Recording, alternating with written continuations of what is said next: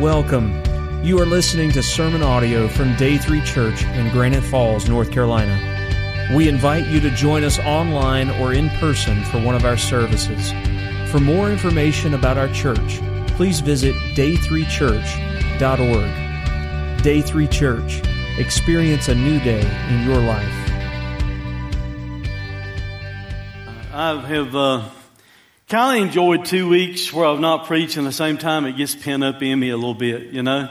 2 weeks ago I was on vacation, and we had not had the chance in a while to go off as a family, and someone made that easy for us by providing a house at Sunset Beach. So myself and I think maybe a total of 12 of us. Becky probably kept count better than I did.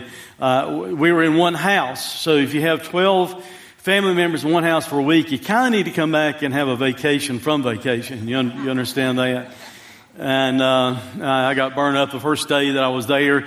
Didn't plan on getting burned up out in the sun or anything. I was trying to manage my time. And but a guy beside of me, we started up a conversation, and I found out that his son was a youth pastor in Raleigh. So we kind of started talking about spiritual things, and he had been through a lot in Vietnam and things like that. And he started saying, "Well, I just can't accept everything the Bible has to say." So I'm thinking, all right, I need to talk to you. And he even invited me. He said, well, pull on over near my canopy, near my tent. So I slid my chair over to talk to him, and I thought it might be a 5-10 minute conversation, turned into a 45-minute conversation. So I wound up with sun poisoning for part of my vacation while I was there. But I did it for Jesus, you know, talking to him.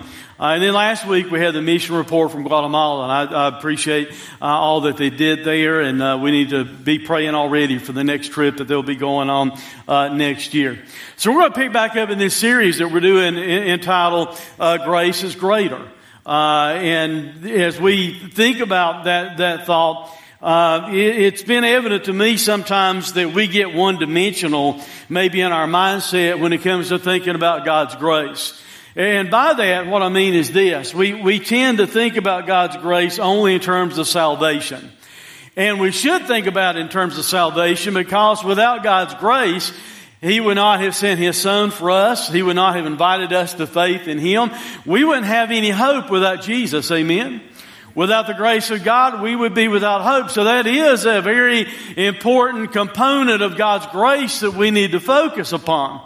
But it's also clear to me as I look at the Bible that God's grace applies in other areas that sometimes maybe we don't focus upon His grace so much. For instance, His grace also applies in relationships and how we relate to other people. And that's what we talked about 3 weeks ago, last time we were in this series, about how God's grace, because we have experienced God's grace as Christians, we need to be willing to offer God's grace to other people. And one thought that I repeated from a book that Kyle Ottoman has written along these same lines was a quote from him that said this: God's grace is not only greater than anything you've done, but God's grace is greater than anything that's been done to you. So we need to allow God's grace to heal our hurts. We need to apply God's grace toward others when they in fact have hurt us. But today we're going to look at another dimension, I think, of God's grace. And that is that God's grace is also greater than the circumstances we may face in life. Well, I want us to read the kind of the focal passage out of Hebrews that we've been looking at all in this series, and then we're going to be in these passages of Scripture you see in front of you as we move through the message. But in Hebrews chapter 12, the Bible says this: "See to it that no one fails to obtain the grace of God." Definitely that needs to be applied for our salvation, because without His grace, as I said a moment ago, there's no chance or hope for us. But it goes on and maybe puts the grace of God here in the context that the writer was talking about, that God was talking about, when it says that no root of bitterness springs up and causes trouble, and by it many become defiled. That's what we talked about a couple of weeks back when I said we need to practice forgiveness toward other people. We need to practice grace toward other people, because if not, if we hold on to our hurts, it's going to allow roots of bitterness to spring up in our lives. Well, the same thing is true about circumstances in life. If we don't trust in God's grace as we go through circumstances in life, then also there's this great potential for roots of bitterness to grow up like wild weeds in our lives because we're so upset and frustrated and maybe even angry, defeated, discouraged by the circumstances we face in life. I hope I'm not giving you any new information of where you're going to be scared about tomorrow morning or anything, but have you already figured out that sometimes you face some really bad circumstances in life? Have you figured out that life's not always a cakewalk? That everything's not easy, even for believers? You know, we face difficulties and difficult circumstances, and we need to choose to focus upon God's grace when we're facing those difficult circumstances. I mean, to be honest with you, you'll see this kind of crop up through the message today. Really, what other choice do you have? If you're facing negative circumstances, you can't just wave a wand over and make it go away. So you can either trust in God's grace or sit around and be upset about the circumstances. And today, I hope we can learn as we go through this message some ways that you and I can allow God's grace to help us, for us to understand that we need to trust God's grace. Yes, when it comes to salvation, but we also need to especially trust God's grace when it comes to circumstances in life. We need to learn to trust God anyway. We need to learn to trust God anyhow, no matter what it is that we're facing. Now, if you'll notice in the updates, the place where you can take notes, if you do that week to week, it's a little bit different. There's no subpoints this week. There's just kind of some blanks where you can write down some information. So I want to really focus upon four main thoughts today that I think maybe can help us understand that God's grace is greater than our circumstances. Here's the first one. Number one is simply this. By trusting in God's grace in all circumstances, if we'll learn to do that, if we'll make ourselves trust in His grace no matter what our circumstances is, we can be thankful for those circumstances. We can be thankful for all the circumstances of life if we will learn to trust in God's grace in all circumstances. It can help us to be thankful for those circumstances. Look what Paul wrote in Thessalonians chapter 5, verse 18. Give thanks in all circumstances. Let me stop just for a minute before I finish reading that. That's easier said than done. Amen? Let's be honest. It's easy for us to say that. Oh, yes, I need to be thankful in all circumstances. But when particular circumstances hit, it's really hard to do that sometimes. He says, give thanks in all circumstances, for this is the will of God in Christ Jesus for you. It's difficult for us to be thankful in all circumstances. It's easy sometimes for us to be thankful when things are going good. After all, if you're like me, you kind of put yourself on cruise control when things are going good. I find it's when things are going bad that I even need the grace of God more than I need it when things are going good. How about you? We need it all the time, but especially when we're facing difficult circumstances in our life, we need to be sure that we're trusting in God's grace, staying focused upon God's grace, instead of just being locked in on the circumstances. Now, let me read some more verses in front of this and behind it to kind of give us a fuller understanding. In verse 16, Paul wrote these words. Rejoice always, pray without ceasing. Then he said, give thanks in all circumstances, for this is the will of God in Christ Jesus for you. He also says, do not quench the spirit, do not despise prophecies, but test everything, hold fast to what is good, abstain from every evil, from every form of evil. Now we're going to keep that verse here just for a minute, but I want you to focus upon what he said. If you and I will develop the habit or the attitude of rejoicing always, that means you're rejoicing even when things are tough. That means you're rejoicing even when things are bad. And you might say, well, how in the world can I do that? How can I rejoice at all times? How can I rejoice always? Well, I think for Christians, here's the way we see our way through that, where we can rejoice always. You see, no matter what you're going through, at least you're not in hell. Amen? No matter what you're facing in your life, if you're a Christian, You understand this. God loved you so much, His Son died on the cross for you. So no matter what we're going through and facing in life, we ought to be able to find a way through to where we can rejoice regardless of what it is we're facing if we'll focus upon the right thing instead of focusing upon the wrong thing. He says rejoice always. Then He says pray without ceasing. I would submit to you, if I have an attitude of rejoicing as I should, and if I am praying as I should, it would be a whole lot easier for me to be thankful in all circumstances. It'll be a lot easier for me to give thanks in whatever I am facing if I will be rejoicing, have an attitude of rejoicing, enjoying my life. And if I'll be praying without ceasing, it will help me to be thankful no matter what the circumstances might be that I'm going through and facing in my life. He says give thanks, to be grateful, to actively express gratitude, even to say grace at a meal. And just in case you were hoping that that word all really didn't mean all, I'm sorry, it does mean all.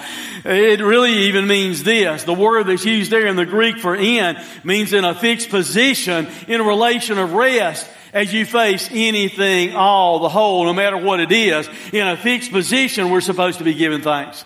In a fixed position, we're supposed to be grateful, he said.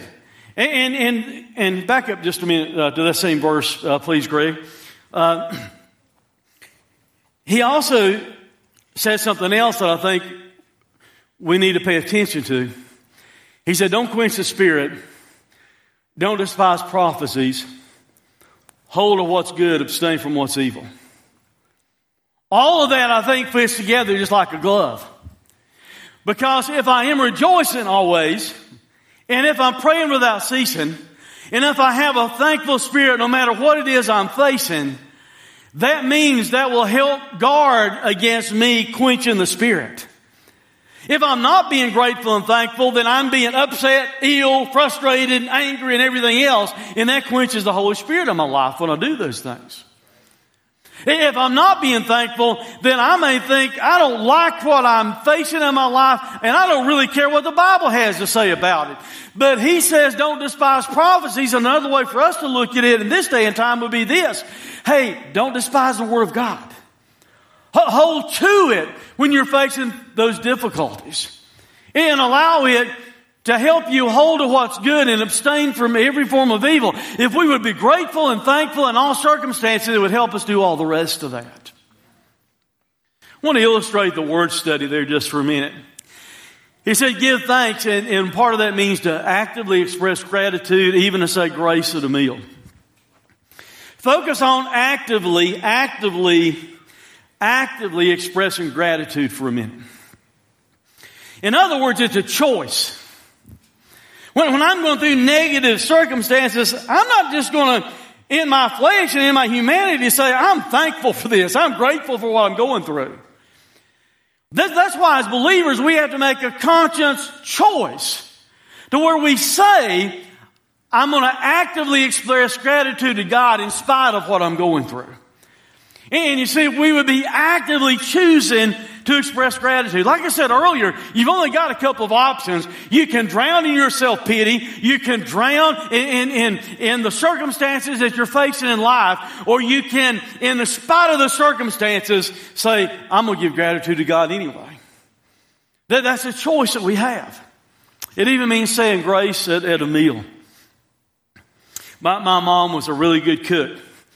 And when I was growing up, I even told her once as a teenager, I said, Mama, I think you need to open a fried chicken restaurant. We could put Colonel Sanders out of business. And I don't know exactly how she would do it. I know she'd fry it a little bit and then she'd put it in the oven and kind of finish it off. But I always had, in the way she'd spice, I always had just this great crowd. Am I making you hungry yet? I better shut up. You're going to want to leave and go eat before I'm done, aren't you? But most of the time, you know, when I knew Mom was fixing stuff and I could sit down, I could be thankful for what I'm having.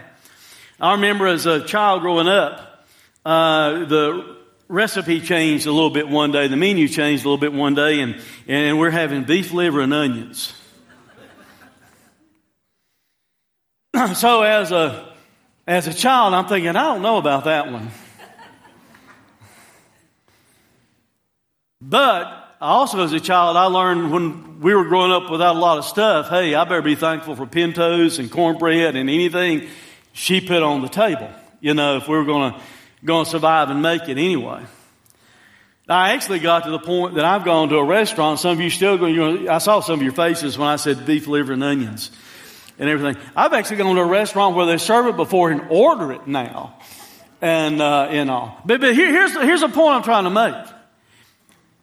Is that even though I was a little bit skeptical of that meal when Mama first put it in front of me, I still ate it.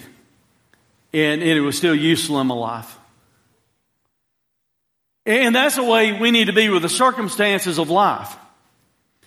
In the circumstances of life, you might not like what's spread on the table in front of you. You might think, that's something I don't want to eat. That's something that I don't want to face. That's a circumstance I don't want to deal with. But if we can still approach it with thanksgiving and trusting God in His grace, no matter what the circumstance is, we can have an attitude to where we believe God's grace is greater than our circumstances. To where we can give thanksgiving regardless of what it is that we're facing. Now, you can ask yourself, why and how in the world can I give thanks and be thankful in all circumstances? You see, Paul addressed that. He said, because it's the will of God for you. Now, I'm not saying everything you face in life is always God's will. Sometimes you put yourself in a bad situation. Amen? That means you need to repent of it. But there are a lot of situations we face in life that we didn't necessarily invite into our life. We didn't necessarily choose. It still comes our way. What you and I need to recognize is this. God is a great enough God. He's using it in our lives for a reason and for a purpose. If you can tell yourself when you're facing a negative circumstance that it is God's will for you. So some words there in the Greek. The word for is a sign and a reason why you can be thankful when you're going through negative circumstances. For this is, and that's referring to that thing, going back to the circumstances, whatever the circumstances might be. That thing is the will of God. It's a determination, an active choice, a special purpose or decree that God Himself, the supreme divinity, has chosen for you in Christ. In Christ Jesus for you, in a fixed position of being in Christ. No matter what it is you're facing, no matter what it is you're going through, as a Christian, you're never alone. You need to always remember that you are in a fixed position in Christ, and that means you can make it through whatever it is, because God has a purpose and a plan in whatever you're facing in your life. Let me use Job for an illustration of that just for a minute. Job, you remember his story. He lost his children. He lost most of his servants. He lost his possessions, which meant his wealth. He lost his health. He's sitting around taking more or less a clay knife, a potsherd, and he's scratching the boils on his body. And I think the Bible implies he lost the love of his wife because she said, why don't you curse God and die? That's a lot of compassion, isn't it? From your wife. Hey, I'm tired of this. Just go ahead and die, Job, and we'll get on with life. I want you to look what that same Job said. But he, talking about God, He knows the way that I take. Job's circumstances didn't surprise God. Your circumstances will not surprise God. God knows the way that you take. And when He's tried me, I'll come out as gold. My foot is held fast to His steps. I've kept His way and I've not turned aside. I've not departed from the commandment of His lips. I treasure the words of His mouth more than my portion of food. But He is unchangeable, and who can turn Him back? What He desires, that He does. And I want you to especially notice what Job says next. For He will complete what He appoints for me. And many such things are in His mind. Basically what Job just said this. Job just said, everything I'm facing in my life, all the negative stuff that's taking place, my children being killed, my servants being killed, my possessions being hauled away, my health being gone, my wife saying, curse God and die, my friends showing up and accusing me of all kinds of things, saying you must have sinned because this is happening in your life. Job is saying all of that he considers to be an appointment from God. Now, I want to present an argument to you that if you and I would somehow learn to accept our circumstances as an appointment for God and understand He knows the way that we're taking, He knows what we're going through, and He has a purpose and a plan in it where God has us. If we would understand that it might be difficult now, it might not be fun what we're going through, but if we remind ourselves of something Job said right there, that I'm going to come out as His gold.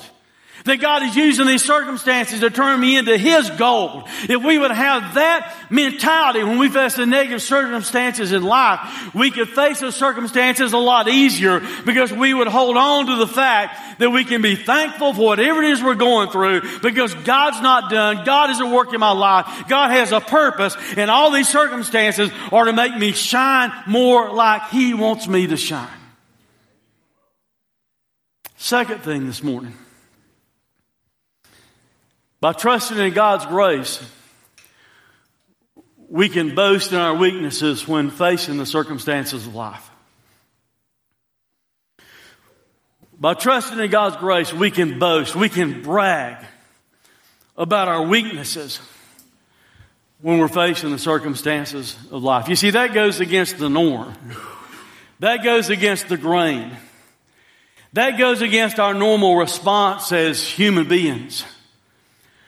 See, we tend to boast about our strength. We tend to boast and brag about our abilities.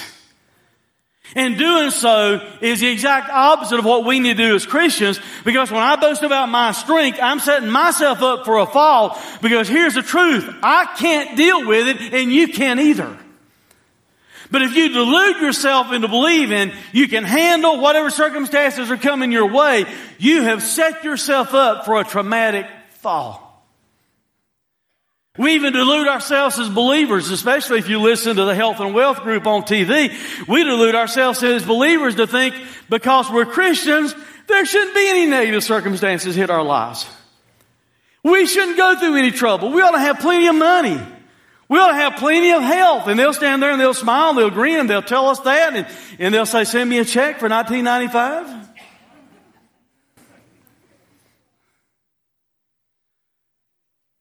And we're being told as believers, if you're really right with God, you're not going to go through any of that difficulty.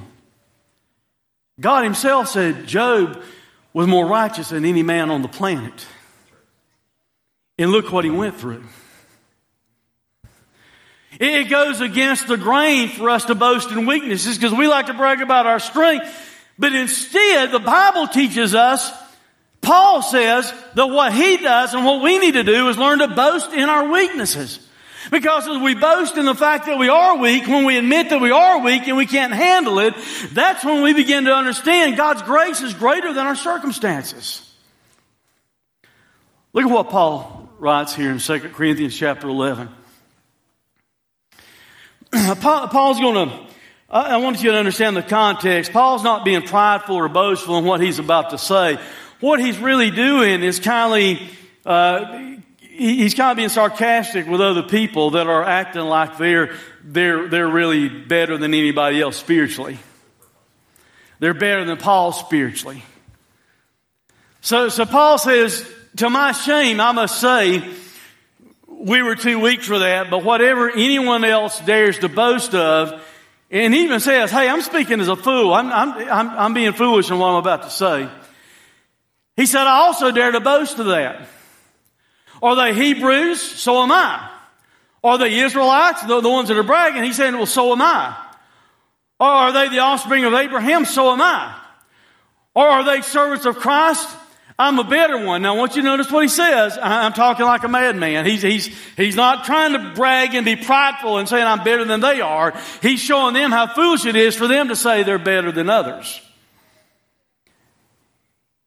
And then he says this, with far greater labors, far more imprisonments, with countless beatings, and often near death. 5 times I received at the hands of the Jews, the 40 lashes less one. 3 times I was beaten with rods. Once I was stoned. 3 times I was shipwrecked. A night and a day I was adrift at sea. On frequent journeys, in danger from rivers, danger from robbers, danger from my own people, danger from Gentiles, danger in the city, danger in the wilderness, danger at sea, danger from false brothers, in toil and hardships, through many a sleepless night, in hunger and thirst, often without food, in cold and exposure. Let me stop just a minute before I finish reading what he said. It sounded like Paul didn't get the message from the health and wealth group. Well, Paul, surely none of that stuff could be happening to you if you're right with God. The Apostle Paul, who God used to write more of the New Testament than anyone else. The Apostle Paul, who planted churches all over Asia Minor. And he's saying, I'm facing all these things. And apart from other things, there's a daily pressure on me of the anxiety for all the churches. Who is weak and I'm not weak? Who is made to fall and I'm not indignant? If I must boast, and this is what I want you to catch. If I must boast, I will boast of the things that show my weakness. The God, the Father, the Lord Jesus, who is blessed forever, knows that I'm not lying. Then he goes on to talk about Damascus having to be let down over the wall in a basket trying to escape because they were trying to hunt him down. He used a couple of words I want you to notice. He said, I'm going to boast, I'm going to vaunt, I'm going to glory, I'm going to rejoice in my weakness, in my feebleness of mind or body, in my frailty. I'm going to rejoice in the fact that I don't have strength for all these circumstances. I'm going to rejoice in the fact that I am impotent as a human being to control all these circumstances around me. That's what Paul said he's going to rejoice about. And you'll see in a minute why he says that. But before we get that far, I want you to watch a little video clip we're going to play. You can go online and see something called TED Talks, not from a Christian organization, but we're going to play a little video clip of an artist who is in art school, and all of a sudden he started experiencing a disability. And I want you to listen to what he has to say.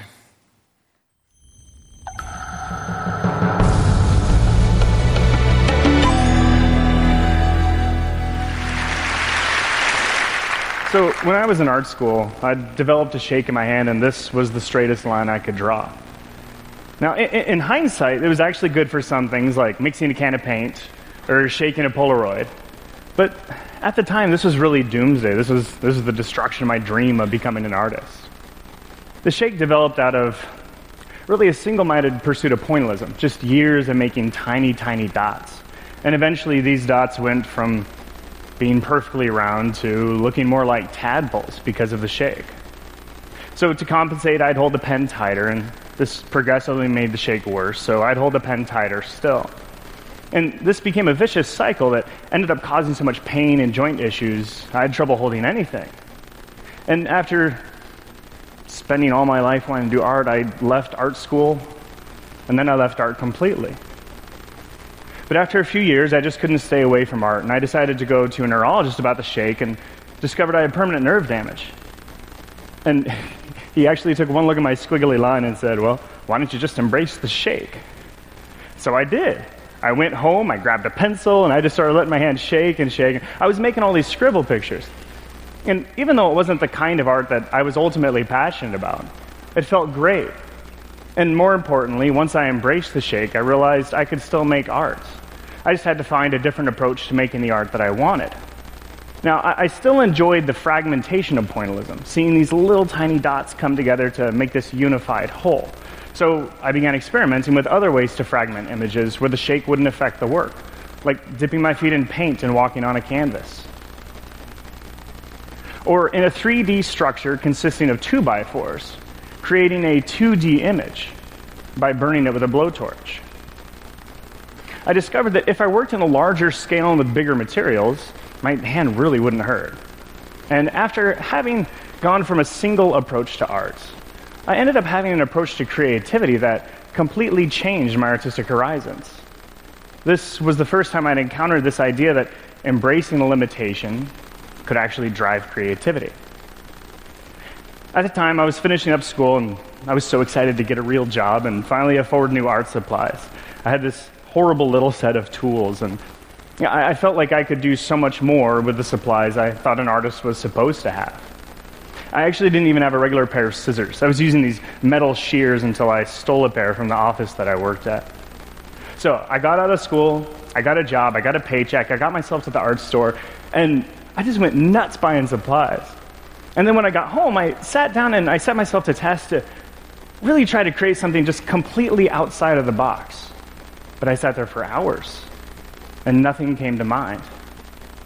The same thing the next day, and then the next, quickly slipping into a creative slump. And I was in a dark place for a long time, unable to create. And it didn't make any sense because I was finally able to support my art, and yet I was creatively blank. But as I searched around in the darkness, I realized I was actually paralyzed by all of the choices that I never had before. And it was then that I thought back to my jittery hands, embraced the shake. And I realized if I ever wanted my creativity back, I had to quit trying so hard to think outside of the box and get back into it. I wondered, could you become more creative then by looking for limitations? What if I could only create with $1 worth of supplies? At this point, I was spending a lot of my evenings in, well, I guess I still spend a lot of my evenings in Starbucks, but I know you can ask for an extra cup if you want one. So I decided to ask for 50. Surprisingly, they just handed them right over, and then with some pencils I already had, I made this project for only 80 cents. It really became a moment of clarification for me that we need to first be limited. Okay. Do you get the point and the reason I played that? The neurologist told him he needed to embrace the shake. And in a similar way, we need to embrace the circumstances of life. Because it's as we embrace the circumstances of life, it's as we are limited by our circumstances that we trust in the grace of God. It's when we stop looking at all the other options. He said he had a creative blank time happen in his life where he just couldn't think what he wanted to do, even though he had all these surprises, he had all these options. And he said, what if I narrowed it down? You see, that's what we need to do as believers. We need to narrow down all of our options when we're facing the circumstances of life to where our only real option is this. I'm trusting in God's grace being greater than my circumstances. I'm going to boast in my weakness because it's through my weakness I can really experience God's power. Kyle Alman in his book says this: the more we're able to acknowledge our weakness, the greater our opportunity to experience God's power in our lives. If we act like we're not weak, we're not open to God's power showing up. If we act like we can handle it, that's why we need to boast in our weaknesses. Paul goes on talking about his weaknesses in chapter 12. And I want you to notice the third thing I think can help us understand that God's grace is greater than all of our circumstances. By trusting in God's grace, we can discover that God's grace is sufficient in the circumstances of life. If I'll trust in His grace, not in myself, not in my ability to make it through the circumstances, if I will trust solely in His grace, I'm going to discover something. His grace is all I need. His grace is sufficient to help me through whatever it is that I'm facing. Look what Paul writes there. He said, so to keep me from being too elated. In other words, he's saying God, in order to keep Paul humble, allowed him to go through something that Paul really didn't like. To keep me from being too elated by the surpassing greatness of the revelations. In other words, hey, God's teaching me all this stuff. And to keep me from being lifted up in my pride, a thorn was given me in the flesh. A messenger of Satan to harass me, to keep me from being too elated. Now, no one knows really what the thorn is that he's talking about. Some people, some theologians believe it might have been poor eyesight, because in one of Paul's letters he writes about, see how large a letter I'm writing here in this, the letters that I'm making. But no one knows. The point is, he has something in his life he didn't like. He has something in his life that was a very negative circumstance. He referred to it as a thorn, a messenger of Satan to harass me, to keep me from being too elated.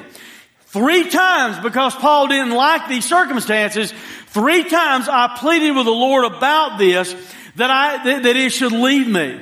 But he said to me, here's what God said to Paul. Instead of taking away the circumstance, instead of taking away the thorn in the flesh, here's what God said. My grace is sufficient for you, for my power is made perfect in weakness. Then Paul says, therefore I will boast all the more gladly of my weaknesses, so that the power of Christ may rest upon me. For the sake of Christ, then, I am content with weaknesses, insults, hardships, persecutions, and calamities. For when I am weak, that's when I am strong. I want you to see some words that he used there. The idea of sufficient, the word sufficient, in the Greek language that Paul used, it gives the idea of raising up a barrier, to ward off. In other words, here's the thought. God was raising up a barrier to keep Paul from seeking solutions anywhere else other than God's grace. God wanted Paul to understand that his grace was sufficient for whatever that thorn in the flesh is. We don't know what it is, but he had a thorn in the flesh. All of us have thorns in the flesh, don't we? All of us have things that we wish weren't there. All of us have circumstances that we wish were not in our lives.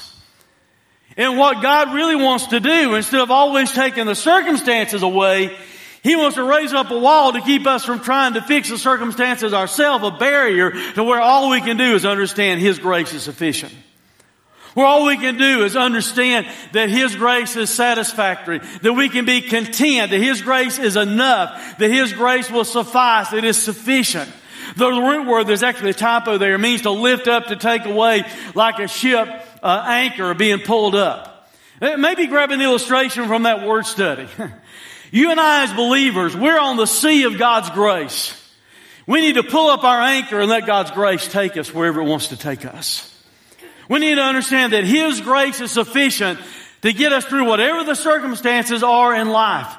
His grace is sufficient because it is through that we experience His power, His force, His miraculous power in our lives.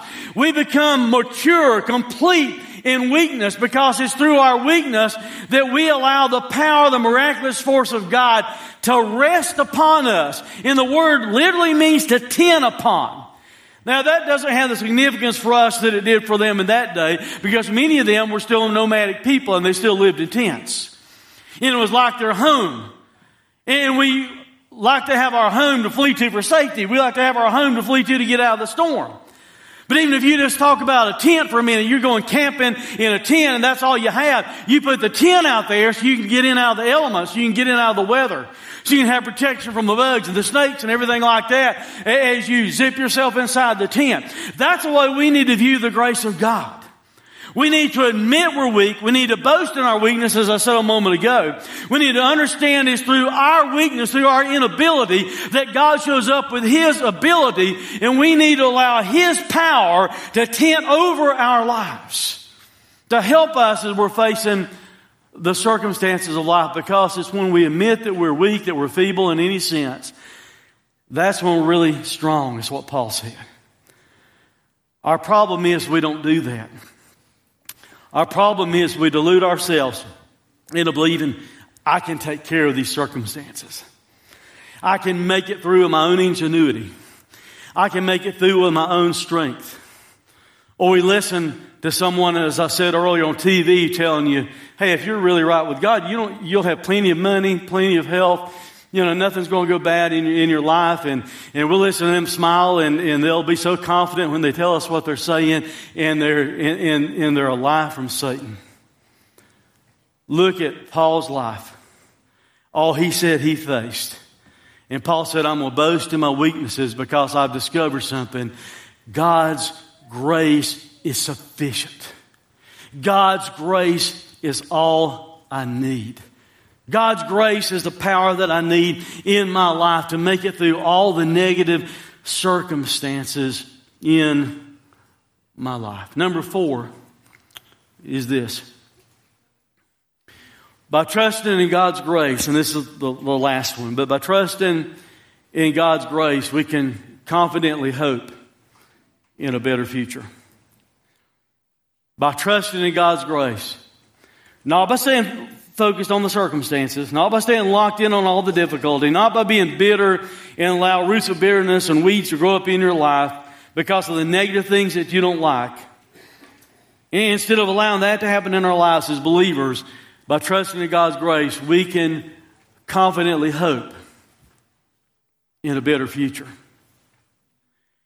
I don't know what you're going through right now or what your negative circumstances might be. But if you're a Christian, I do know this. Those negative circumstances will not always exist. Those negative circumstances will not always be there. Look at what Paul writes in Romans 8.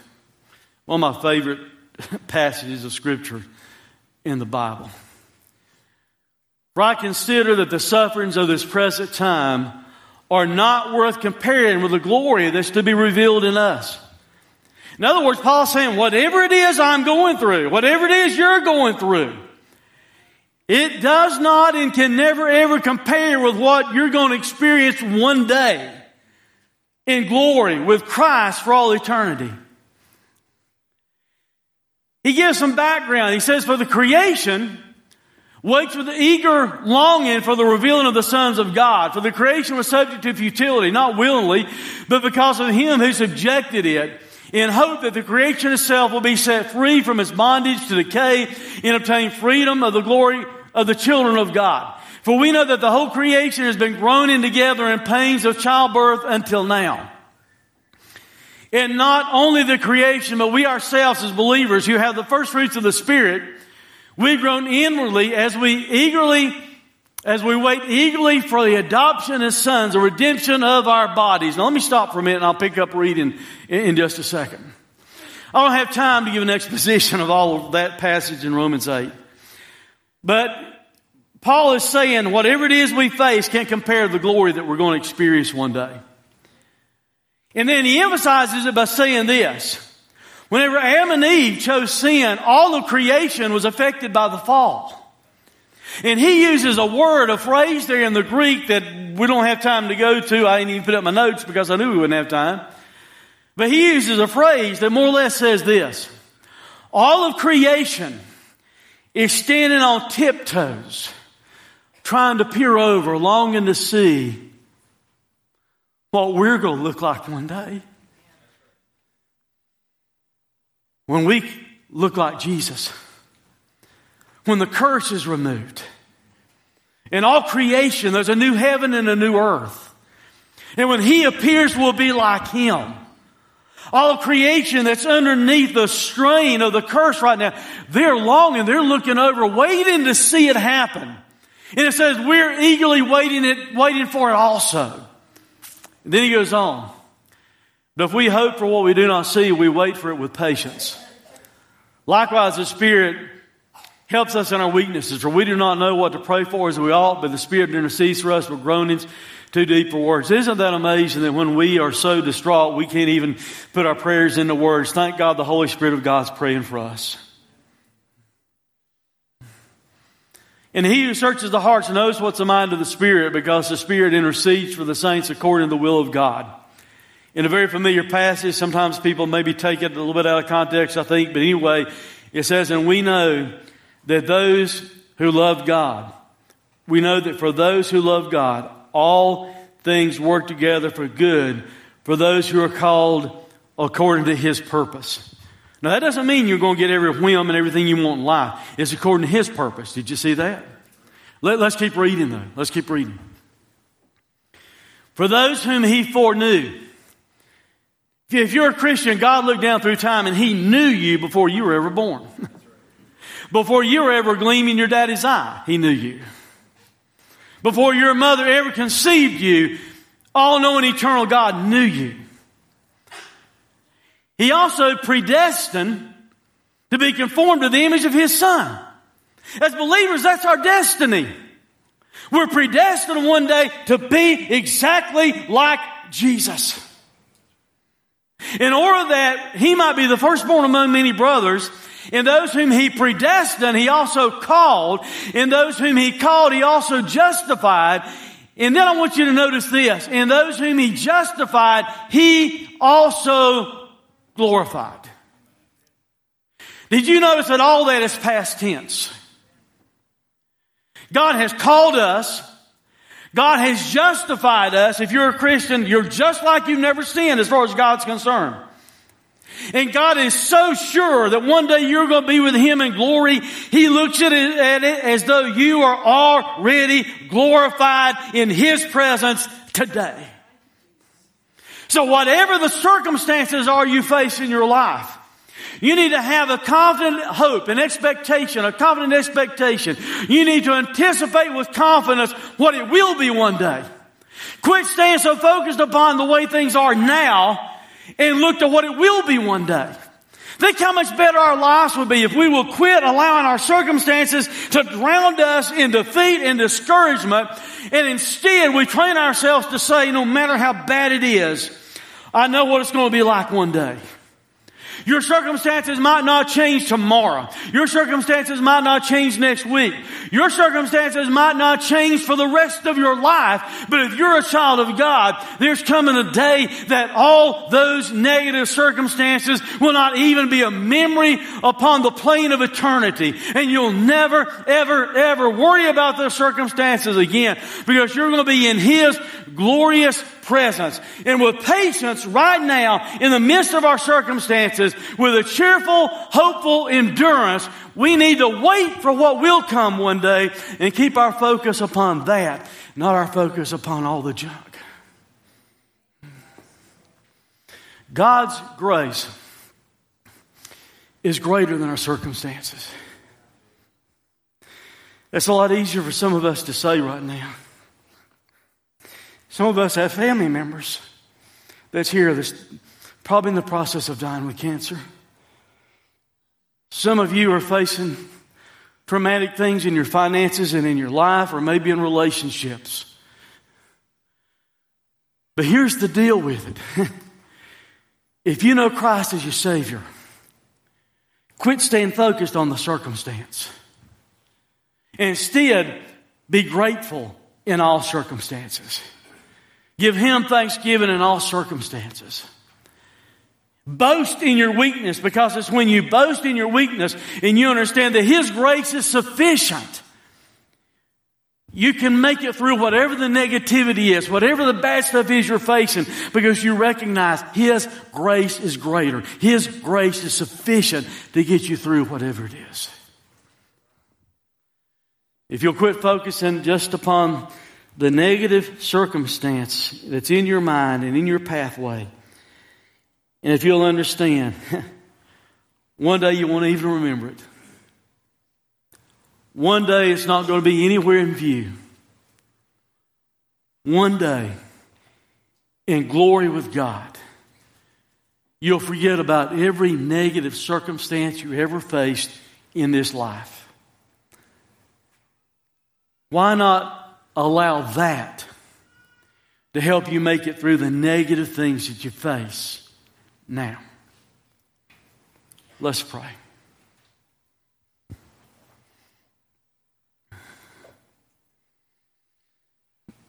Father, forgive us when we act like we're so self-sufficient, when we act like we can handle the circumstances. Forgive us, Lord, when we allow the circumstances to make us so despondent and depressed and discouraged, maybe even angry and frustrated, that it brings about roots of bitterness in our lives. Father, we thank You for Your amazing grace that offers salvation to us. But Father, help us also to apply that same grace to the circumstances of life that we face. Change our mindset. Change our hearts. Give us gratitude to where we can rejoice always. To where we can pray without ceasing. To where we can be thankful in all the circumstances of life that we face. Help us to recognize it's okay to be weak. It's okay to admit that we can't handle it, that we can't do it. Because it's as we recognize our weakness that we turn and we focus and we embrace the faith that we ought to have in You and Your strength. Father, help us to recognize Your grace is always sufficient. Not just for our eternity, but for every day, every moment, every situation in life. And Father, we thank You for the eternity that we have promised in Christ. Help us to look beyond the circumstances to a time when all those circumstances will be forgotten, with just one glimpse into the eyes of Jesus. Father, I pray if there's anyone in this place that doesn't know Christ as Savior, God, I pray that You speak to them, that You draw them to Yourself, that You help them to understand their only hope is Christ. And Father, those of us that know that, those of us that have trusted in Jesus, help us to settle today that we also understand our only hope is in You. Even as we live in this life, as we face negative circumstances, problems and troubles, God, help us to trust in You and understand Your grace is sufficient. For it's in Christ's name we pray. If you do not know Christ as your Savior, don't think that you have to leave like that. You're recognizing a need of a Savior is actually the first step toward the best thing that can happen in your life. If you'll just admit you need a Savior, that you can't save yourself, and if you'll trust in what Jesus did for you on the cross. If you don't know Christ and you feel the Holy Spirit pulling you and drawing you to come forward, we invite you to come during this song, and we'll have someone to pray with you, to spend some time with you, even after the service, to be sure you understand what it means to trust Christ as Savior. But I know some of you as believers have circumstances right now, some that I don't know anything about. I want you to understand God's grace is greater than that circumstance. God's grace is sufficient for whatever it is you're going through. And we invite you to come and pray and ask God to help you with whatever the circumstances might be. Please stand.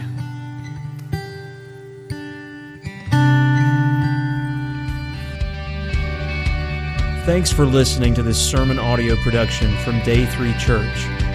We pray that it has ministered to you. For more information about our location, service times, or other sermon podcasts, please visit us online at day3church.org. Day 3 Church. Experience a new day in your life.